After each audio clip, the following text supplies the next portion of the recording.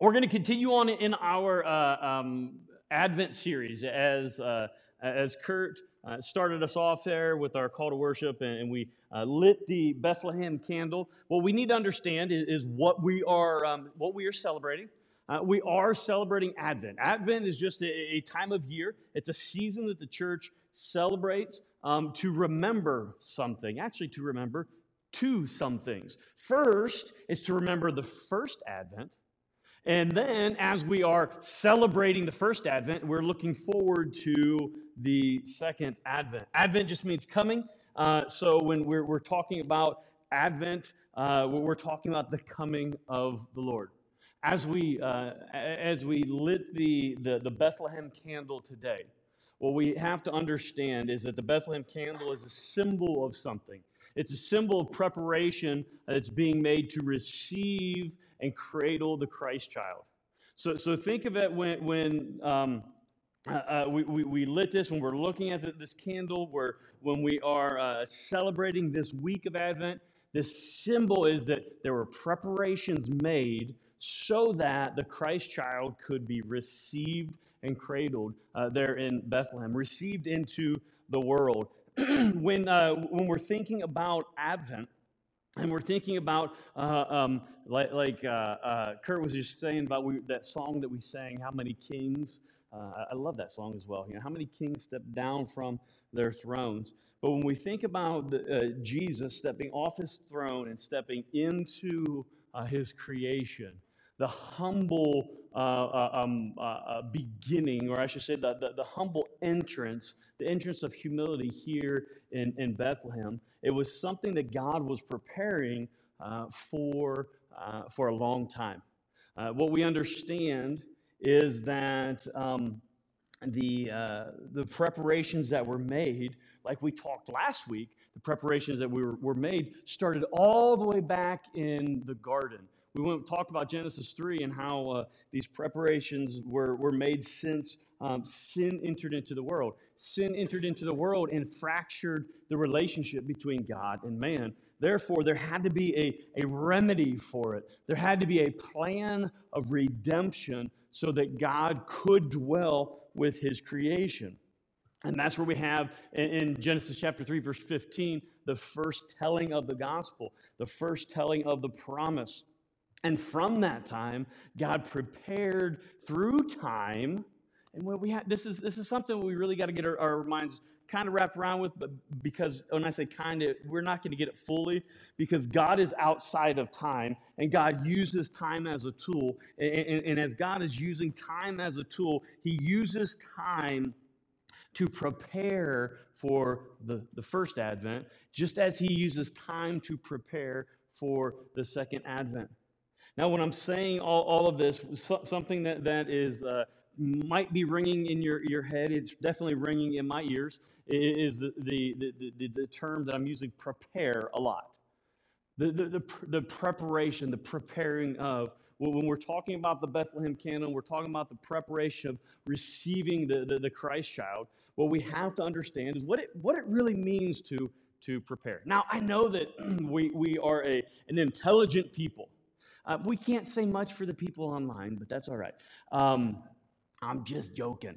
But what we understand, I would imagine everybody knows what it means to prepare. But like in my fashion, I love to give definitions so we can kind of build off that definition. So when we're talking about preparation and we're talking about to prepare, think about to make ready. All right, make ready. If we're talking about preparing, and the Bethlehem candle is a symbol of those who were making preparations. They were making ready for the Christ child to be received. Now, why is that important, and why are we going to look and focus really on that verb prepare? I believe that when we look to something and we focus in on something like this, that we can We can see things that we haven't seen before, or maybe we can see things that we've seen before, but we just don't readily remember. And I think that that's one of the reasons why we have symbols like this, so we can remember. And when we remember things, especially things in which we are to prepare for, I believe that that's going to then going to affect the rest of our actions and our attitudes. Because I believe this. If you want to write this down, you can. If not, that's on you. To prepare. When we prepare, you are preparing or making ready. This has a lot to do with then it affects your attitude and your actions. So think about it this way. When you prepare for something, your actions and your attitudes are affected by the object or the objective in which you are focusing on. All right? Let me read that again. When you prepare for something, your actions and your attitude, or your actions, your attitudes are affected by the object and the objective in which you are focusing on. Think about this. The Bethlehem candle, the preparation for the Christ child, if preparation and preparing for something affects our actions and our attitude, and it's affected by the object in which we're focusing on, every one of you can think of an example, or maybe I could give you an example for your life, and just to kind of put this into perspective. People that are going to get married, all right, they prepare for their wedding day, right? So the bride is going out and she's getting her dress and the flowers and the caterer and the what else? The venue and then the guy's getting the alcohol and the whatever. I don't know, but Shannon and I, we eloped, so we didn't go through all that crazy stuff. But anyways, what I'm saying is, like, when you are preparing for the wedding, when they're preparing for the wedding, their mind is focused on something. Their actions and their attitude, everything they're doing is affected by that in which they're focusing on. Think about it like this. Maybe it's there's a baby coming. Maybe, okay, husband, wife, they got, man and woman, they got married. Now baby is coming. And the 9 months coming up till the baby is born, they are preparing for the baby to be born. So they're buying stuff that they normally wouldn't buy. They're watching stuff, videos or whatever that they normally wouldn't watch. They're going to different classes, because that's you have to have the classes to have a baby now. It's like almost like an instruction manual, right? They're learning how to put a car seat in a freaking car. I don't know about, my kids are old, well old enough now that we don't have car seats, although I'd like to throw some of them in a car seat sometime. But I remember, who remembers how difficult it was to put a car seat in the car? Like, you thought you had to go down to St. Joe's and confess after you were putting that stinking car seat in there. But anyways, so you do things when you are preparing for something. Your actions and your attitudes are affected by that in which you are preparing for. We have a lot of people. They even have TV shows about this. Doomsday preppers. Anybody seen it? I haven't seen it because I think they're wacko. If you are a doomsday prepper online, not you. You're not wacko. Yes, they are. But no, if somebody is preparing for something, their actions and their attitude are all wrapped up into that in which they are preparing for. Now, is preparing for something a bad thing? No. It's not necessarily a bad thing. It can be a bad thing, but it's understanding that the preparing itself is not bad. It's the object or the objective in which you're preparing for. Now, I say all of that because when we're talking about the Advent, and we're talking about the Advent season, remember what I said last week, and if you don't remember, I'll refresh your memory. That if we just look at the Advent, and we look at the first coming, we look at the second coming, and if we don't, and I use this term, own our role, or if you don't own your role in the Advent, it's just going to be another religious season that the church celebrates.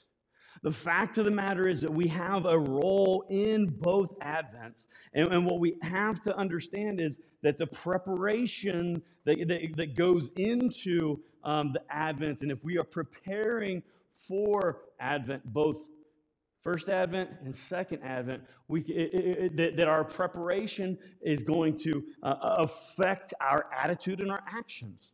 So when I talk about that, and when we look at this, we understand that God had a plan. And we believe this, that God was preparing a plan all the way from the beginning to redeem his people. And this preparation, it took a long time, right? So how many have you have prayed the prayer, God, please grant me, what's that, serenity, and grant me blah, blah, blah, but grant me patience and do it quick, right? No, God has a time. The Bible says that in the proper time that Christ died, in the proper time, God laid out his plan to happen.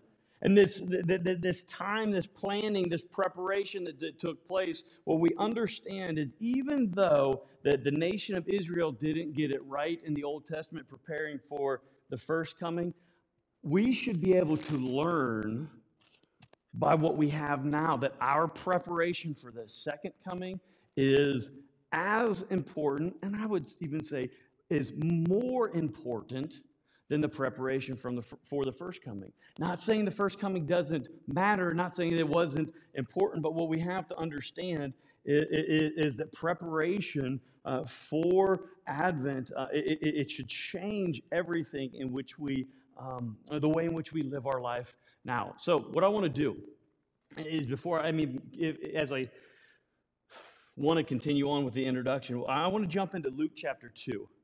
We're going to go to Luke chapter 2, look at the first Advent, and then we're going to go into 1 Peter and talk about second Advent.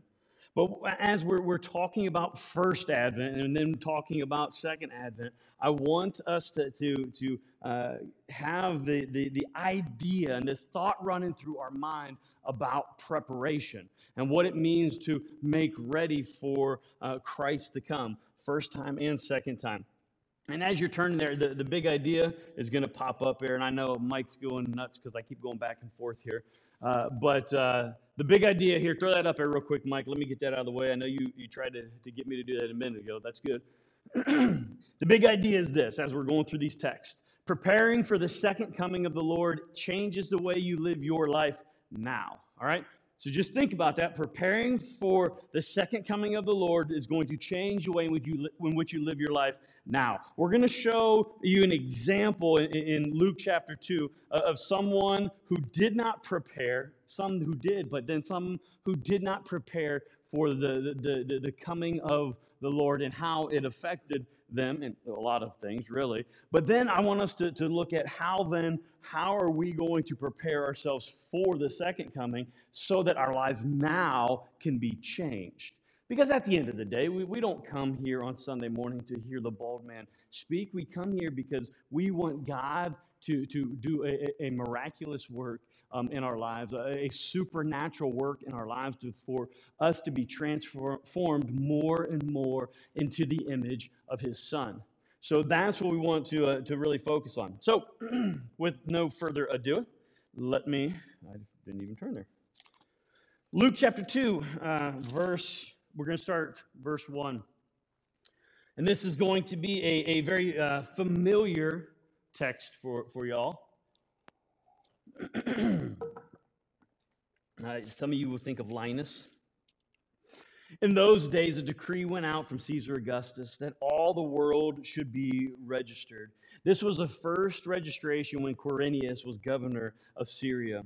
And all went to be registered, each to his own town. And Joseph also went up from Galilee, from the town of Nazareth to Judea, to the city of David, which is called Bethlehem, because he was of the house and the lineage of David, to be registered with Mary, his betrothed, who was with child. And while they were there, this goes back to that portion. Think about God being outside of time, using time as a tool to prepare for what it is that he's going to do, to prepare for the plan, the execution of his plan of redemption. And while they were there, the time came for her to give birth. And she gave birth to her firstborn son and wrapped him in swaddling clothes and laid him in a manger because there was no room for them, or I should say, no place for them in the inn. When we look at this, what we see is that God uses this major event in history to gather people into place so that his plan can be executed. What do I mean? The census that was given, it positioned Mary and Joseph into a place called what? The city called Bethlehem, right? There we go. So it positioned them in a place called Bethlehem because before that they weren't in Bethlehem. But why is it that they had to go to Bethlehem? Well, here it says because there was a census, and because of this census, because Joseph was of the line, the lineage, the house of David, so that's his genealogy, which is important because we know that the Messiah comes out of that lineage. That because Joseph was of that lineage, he went to that location for the roles of the census. So we see that God positions him there, but what we also understand, or we should, or we could understand, is the fact that prophecy. Remember last week we talked about the prophecies, the promises of God, and how Jesus fulfilled 108 of them. Which is just mind-blowing mathematically. But what we understand is there was a prophecy, actually multiple prophecies of the Messiah being born in Bethlehem, right? So just think about this. God orchestrated all of this. God upset the world, turned the world upside down. He put into the heart or the mind of Caesar here all right, I want you to make make a roll call, have a census. So it's going to position Mary and Joseph where they need to be so that little baby Jesus can be born in a manger and can be born, I didn't do it, Crystal, see? Can be born in a manger in Bethlehem to fulfill that prophecy. I love how we can see the preparations of God in this story, and there's so many different preparations, but what we can see just on the top is his preparation, positioning them where they need to be. Now, when we're talking about preparing and making ready and the preparations that were put forth or made for the coming of the Christ child, when we're talking about this, there is someone in this story who was not making preparations that has a huge impact on this story. Can anybody tell me who was not making preparations and has a huge impact on this story? No. No. No. Come on. No. Anybody else? Online, they're yelling it. The innkeeper. Think about it. Just think about it for a second. Because it says that they laid him in a manger because there was no place for them in the inn. Why do I say that the innkeeper was not making any preparations? I say that because he didn't have a room available for them. But think about this. If the innkeeper, being a good Jewish man, if he was preparing for the fulfillment of the prophecies, and this is what we get mixed up on, and a little bit we look at the Pharisees and the Sadducees, and we chastise them for not seeing Jesus for who he is, and they should be, because Jesus is the Messiah, and they should have listened, but it's understandable because over a period of 1,500, 1,000 years, these prophecies were coming over and over and over again. So it was being passed down from family to family, but never being fulfilled and never being fulfilled. And as it's not being fulfilled, it kind of just loses its power. Now, when I say it's losing its power, God's promises never lose their power. But I think that in our acting upon those promises, that's what loses its power. Because what happens is, and we've all been here one time or another, that we've seen or we've heard or we've even received, okay, God promises this, but we don't see it happen. And the longer it doesn't happen, the scale on our hope in that promise happening kind of just starts to wane a little bit more, a little bit more. Why is it going a little more? Because we want it done on our time. Because it's got to happen in this moment and in this way, and this is how it's going to really be effective, and the promise is going to be fulfilled like this. Well, that's how we think. But God, what he does in his own fashion here is over this period of time, he fulfills a promise of the Messiah coming in a way in which no one would have thought of. And you look at this innkeeper here, and we can't fault him that much, although we could a little because he kind of jacks the whole story up. But anyways, we wouldn't have little baby Jesus that is 8 pounds, 6 ounces, gold fleece diapers in a manger, right? If there was a room in the inn. But if the innkeeper was preparing and he was thinking ahead of time and he was faithful to his scripture and he was preparing for the Messiah, the Messiah is going to come, the Messiah is going to come. And I know the Messiah is supposed to be built or to be born in Bethlehem, and I got to be ready. Oh my goodness, there's a census. What's the chances of this happening? And he's going through all of these. And if he was preparing for the Messiah to come, he would have been ready when Joseph, hey, is there any room in there? My wife's about to have a baby. Is there any room? And the innkeeper would have been like, yes, we're ready. But really, what would have happened? No, we got one left and we're waiting for the Messiah to come. Right? That would probably be it. So that would probably be, and sometimes what we do is we get into that moment, like I'm preparing, and then God answers what it is that you're preparing for, and you're like, oh no, wait a second, I'm waiting on God, and God's like, wait a second, I'm here. And what do? We overlook what it is that God is doing because we think it's going to be so much grander, so much more. Let's just use the word magical. When God works in my life, I'm going to get, as Chuckles calls them, the glory bumps. Sometimes you don't.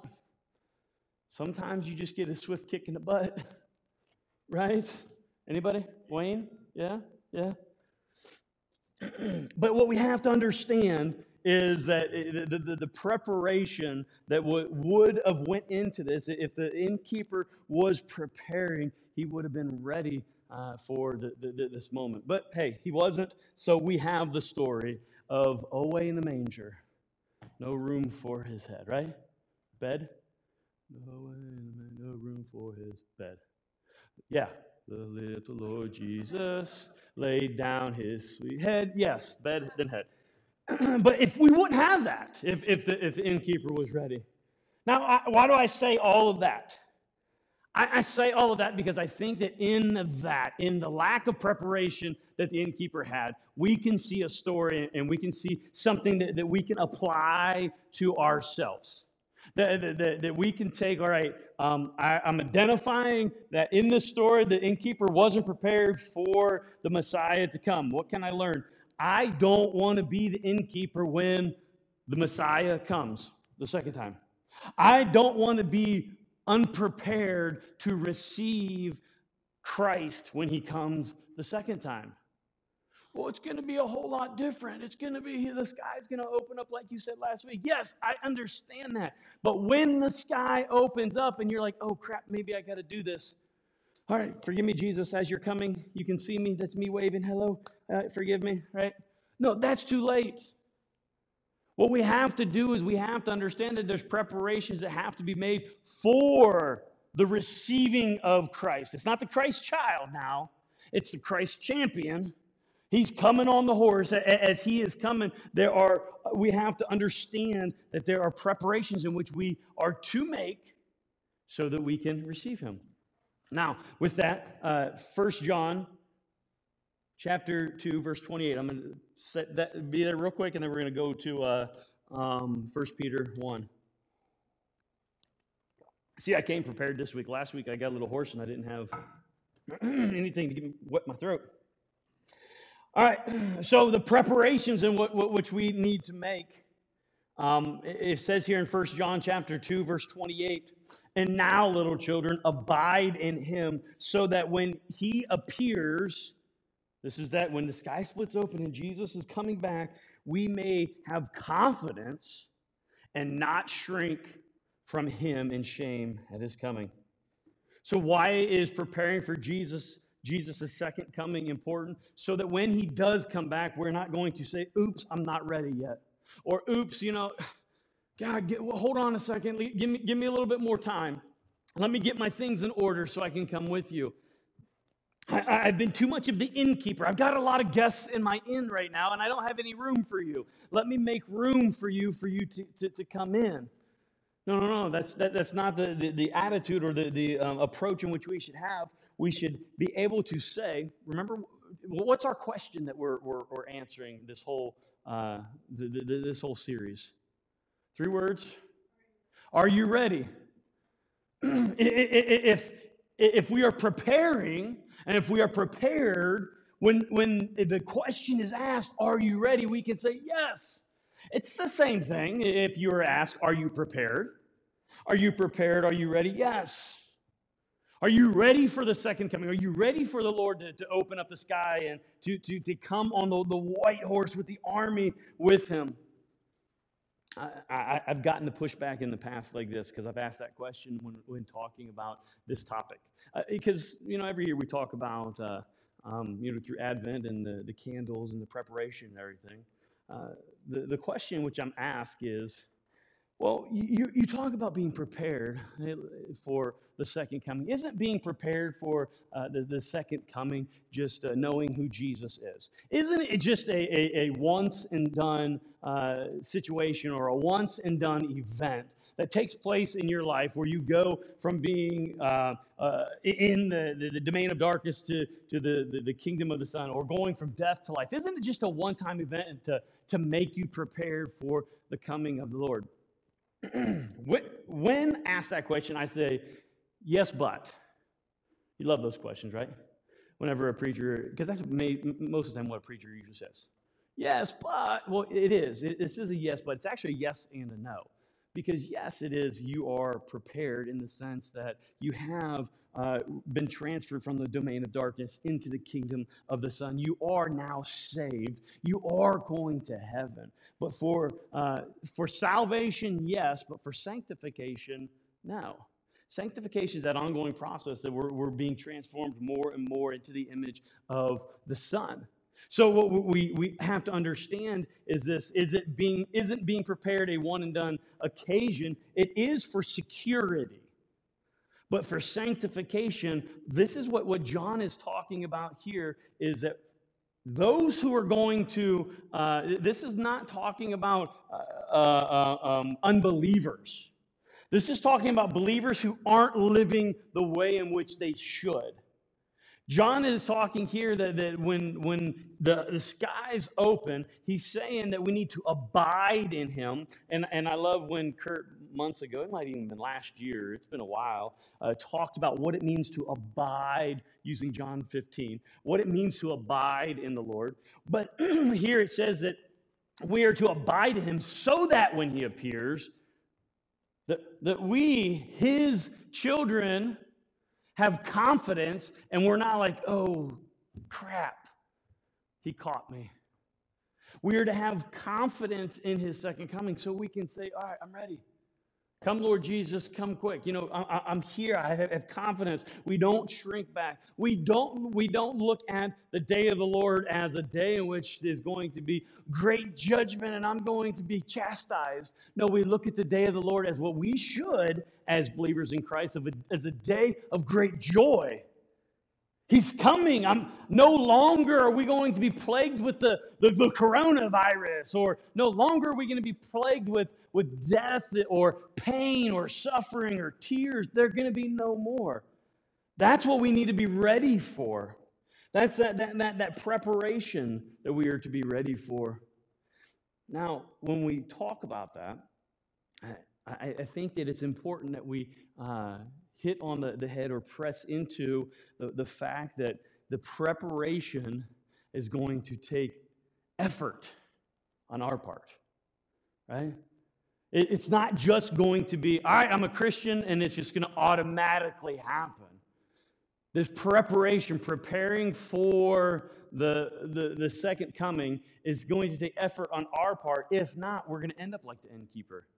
Just like that innkeeper was probably a good Jewish man who probably went to, that worshipped like he should and sacrificed and everything. But, his just being religious or his just being a Jew did not make him aware of when the Christ child was there. He wasn't putting that effort into, like, I want to see Jesus.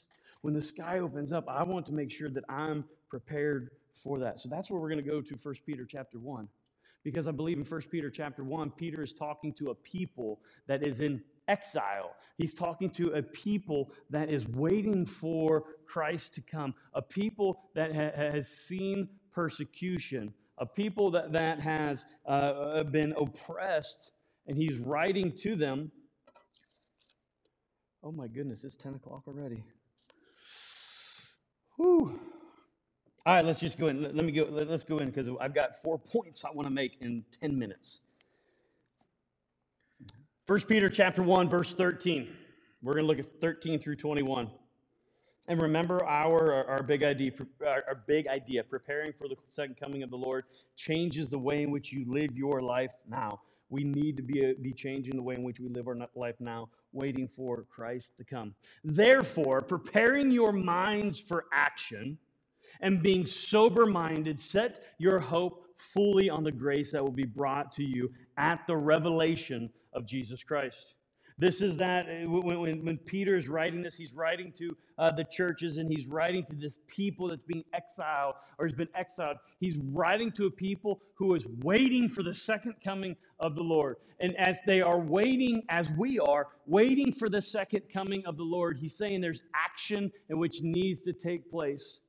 He says, preparing your mind for action. I love that. It really, what it really is saying there in the original is a phrase we don't use a lot, is gird up your loins. Gird up your loins. What that means is tuck your skirt in and get ready for battle. Literally, that's what that means. It's get ready because there's something going to happen here. It's to put oneself into a state of readiness, and it says preparing your mind. So gird up the loins of your mind. Get ready for strenuous thinking, or ready the mind. So he's saying there's an action that needs to take place because Jesus is coming again. We need to be preparing ourselves for that. Then he says, be sober-minded. This is that understanding of being self-controlled. Get yourself together. As you're being sober-minded, get yourself together. It's whatever the unreasonable controlling influences that are in your life, you need to get rid of that. And you need to gather yourself. It's somebody like shaking you. Get yourself together, man. Right? It's get yourself together. Be prepared. Be sober-minded. And then it says, set your hope. So prepare your minds. Be sober-minded. Set your hope fully on the grace that will be brought to you at the revelation of Jesus Christ. This hope is that be confident. Be confident in what is going to happen. Be expectant of the future. Your life now should reflect what it is that you believe is going to happen then. Too often what we have is a bunch of Christians that say, yeah, I believe Jesus died for my sins, but we live so much in fear because we're living in and maybe this is just my perception. They're living in fear. They're remembering the first Advent, but they're forgetting about the second. They're thinking about little baby Jesus in the manger, and they're forgetting about the commander of the army of the Lord in the second. That our actions or their actions are resembling the first, but not the second. What we have to understand is as we are preparing for the second, our actions, our attitudes will be affected. That's what's going to change the way in which we live our lives now. We're to live a life that is full. Jesus says, I've come to give life and life abundantly. How we have life abundantly is what we set our hope in, what our face is set towards. If our face is set towards the past, then we're going to let the past dictate what we do in the present. But if our face is set towards the future and the coming of the second coming of Christ, then our present is going to be determined, going to be affected by that future event. And what he's saying here is, as we're preparing our minds and we're setting our hope, he says, set it fully, not just a little bit. We have a saying that we use. When I say we, I'm just saying people in general. That like people like to sit on the fence, right? I'm half in, I'm half out. I'm half in, I'm half out. All I can say is, man, fences give you splinters, and they should be uncomfortable. We should never be sitting on the fence when it comes to our approach to who it is that we believe in. Our approach to faith should never be I'm going to be a little bit in, a little bit out, because what happens when we're a little bit in and when we're a little bit out, we're just causing pain and suffering for ourselves and everyone around us.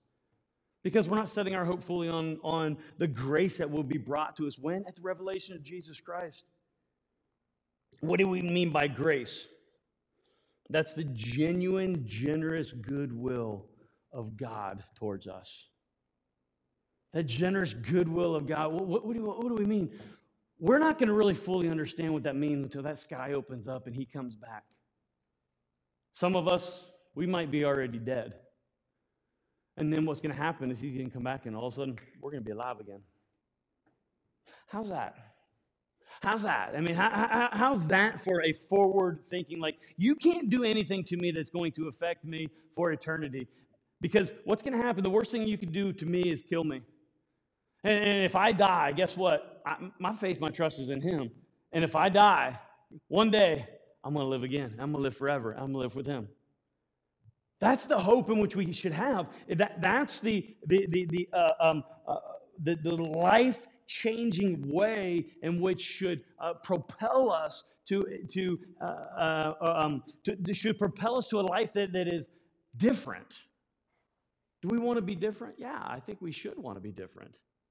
Here, the Apostle Peter here is saying, if we're preparing our minds for action, being sober-minded, if we set our hope that's on Christ to come, at the revelation of Christ. Y'all said easy. I'm not going to go into my 4 points. I'm throwing those away. Yeah, so I'm finishing up with this. We're just going to get into 13 here. But that revelation of Christ, that is the same idea of when we get the word apocalypse. That's the same Greek word that's being used there.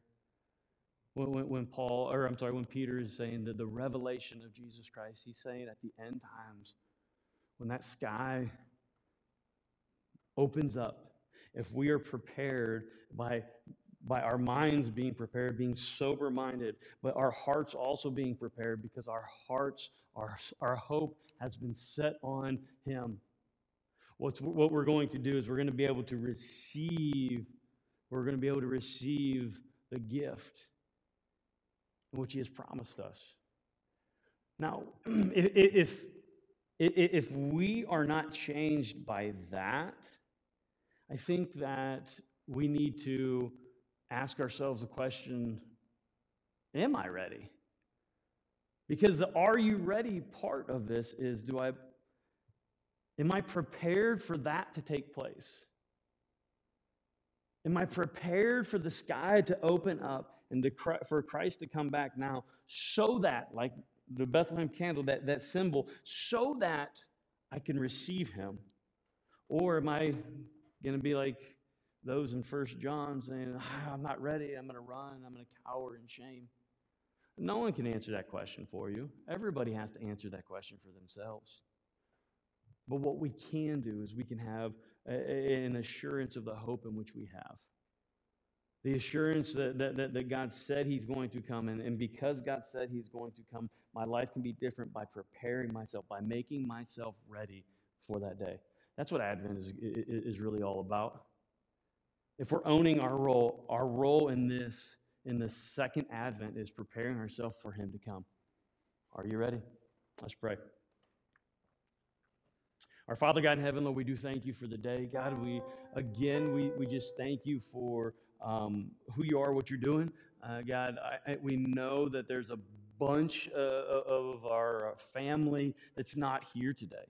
God, they're joining us online, and I pray a blessing upon them, and if they're sick, a healing upon them, not by my power, God, by your power.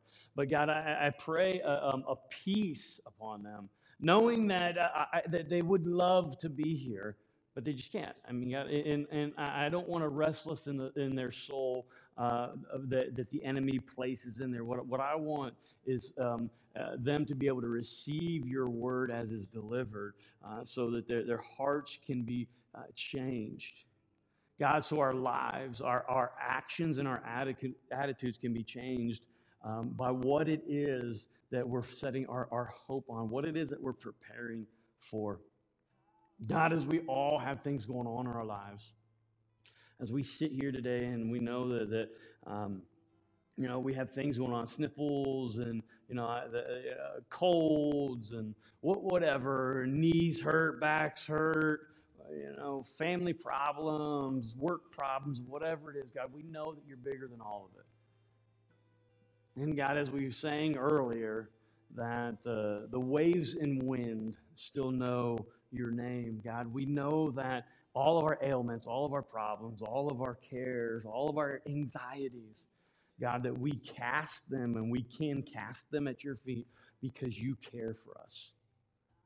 And God, I pray as we have and we are in this tough season right now as a church, as we're not the only ones, as every church that is around, we're facing some hard times with all of this stuff that's happening.